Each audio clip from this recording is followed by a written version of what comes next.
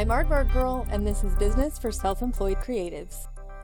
It's officially been a year since the Business for Self-Employed Creatives podcast launched. Some of you have been with me since day one, some found it later on, and this might be the first episode you've ever heard. No matter what, I appreciate that you're here. This episode is about reflecting on how I got here, but also about the steps I took and how those can apply to starting any new project. In 2019, I started the Womanpreneur podcast with my friend Melissa Moats. We had a proper studio and a team of great people who helped us look and sound our best. Then the pandemic came along in 2020 and complicated things.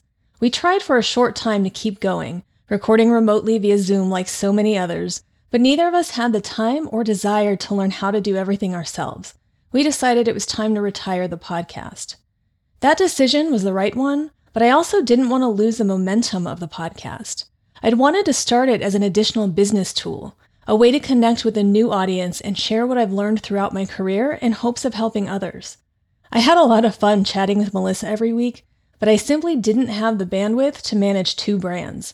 I found myself prioritizing that podcast because it involved someone else. Meanwhile, I wasn't doing anything to help Aardvark Girl.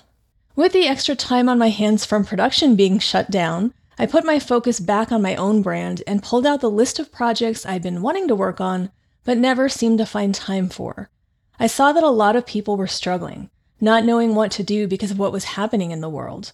During lockdown, I offered free business coaching for anyone who needed it. I helped people navigate the loan options that were available to them. I helped them figure out ways to be more productive with their time. I helped them brainstorm new ways to make money since the old ways were unavailable. It reminded me why I wanted to start my business in the first place, to help others in their businesses. At the same time, I had been working with Tansy Astor Creative to redesign my website and found more clarity about what I wanted to be doing. I decided I should still do a podcast, but one that was a true extension of my brand. It would be a way to offer the same type of help I was giving my coaching clients, but making it accessible to anyone who wanted to listen for free. I had a lot to figure out since I knew I would be doing this by myself. Fortunately, I have a lot of practice doing things by myself, and this was essentially like starting any new project, so I approached it with that framework in mind. It's always good to start with the basics. Can you answer the standard 6 questions? Who, what, when, where, how, and why? The who was pretty easy for me to identify.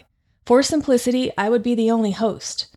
I would continue doing interviews because I really enjoy those conversations and think it's important to offer different points of view because we can all find success in different ways. The target audience would be the same one I had already carved out for my consulting business. I was focused on single person or very small businesses because I felt I could make the most difference there. The bigger the business, the more complicated solutions become, and there are plenty of people out there for that. I want to help those creative individuals who are doing their own thing but didn't know how to balance their talent with running a business. So, self-employed creatives became my niche.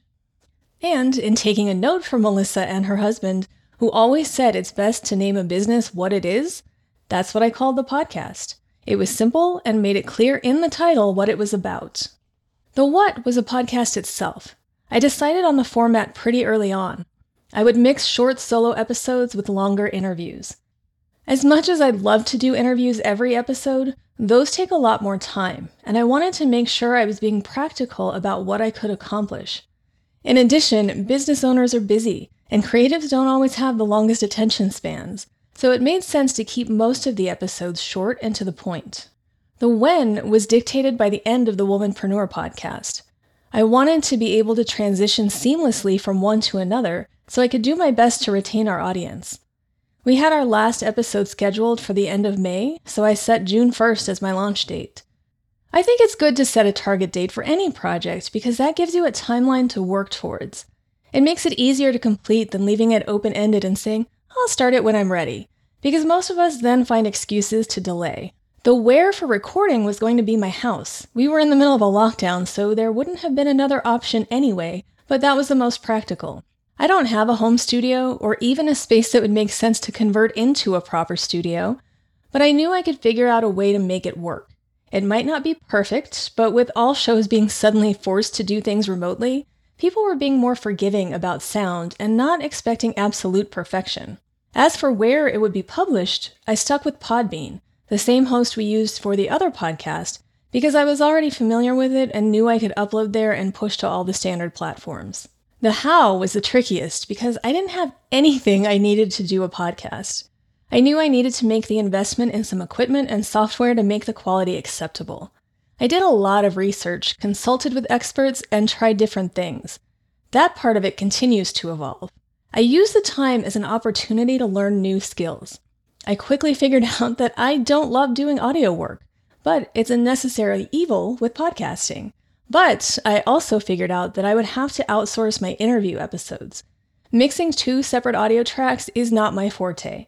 And with so many people recording from less than ideal spaces, using less than ideal equipment, I wanted a pro who could keep everyone sounding as good as possible. Fortunately, my brother does this professionally through his company, Tansy Astor Creative. Sound familiar? They've become my go-to for a lot of my business needs, so figuring out who to trust with it was easy. I've already talked about the why. The podcast was created to help people. It is a way to offer free value to others while also giving another platform for people to understand who I am before they decide to work with me.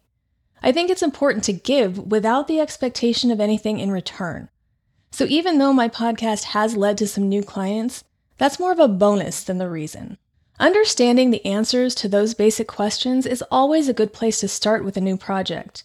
You want to be clear about what you are doing before you start doing it. You may change your mind along the way, but it's best to have at least a basic roadmap figured out before you start driving. As I said on my path, I started working on all the behind-the-scenes stuff, getting equipment, figuring out how to use it, defining topics, lining up guests, and recording episodes. It took a large investment of time and money to get started, but I was ready to go. I had this whole big launch planned for June 1st, but there ended up being some far more significant things happening in America that week, and it didn't feel right to talk about my podcast. So it was a quiet launch, and I never really did a proper push, which was my own fault. Self-promotion isn't exactly my strength. Throughout this process, I've made a couple significant observations that could also apply to any project. First, passion projects are called passion projects for a reason. You have to really want to do it. This podcast cost me a lot of time and money. It's important to me, though, because the reasons why I started it still exist. Sometimes it's stressful finding the time to keep up, and I've thought about taking a break, but I believe consistency is important, so I pushed through and haven't missed a publishing date yet. I didn't think it would be an issue since I launched when I wasn't really working, but I haven't had a slow period since mid-June of 2020. Oddly enough, 2020 was my busiest year ever, and 2021 is definitely going to beat that record. I'm super grateful, but have definitely been feeling the pressure from all of it, all of which is self-imposed. Eventually, I do want to monetize so I can actually get some money to help pay for my costs and to improve the podcast.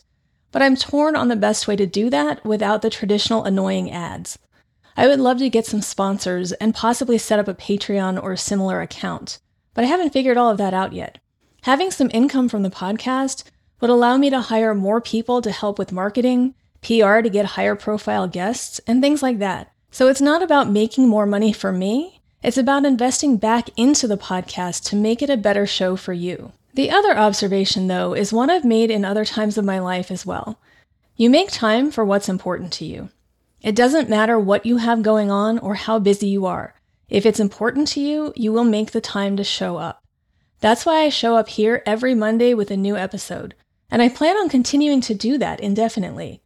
Who knows where the next year will take us? But thank you for being here now, and I hope you'll stay with me as this journey continues.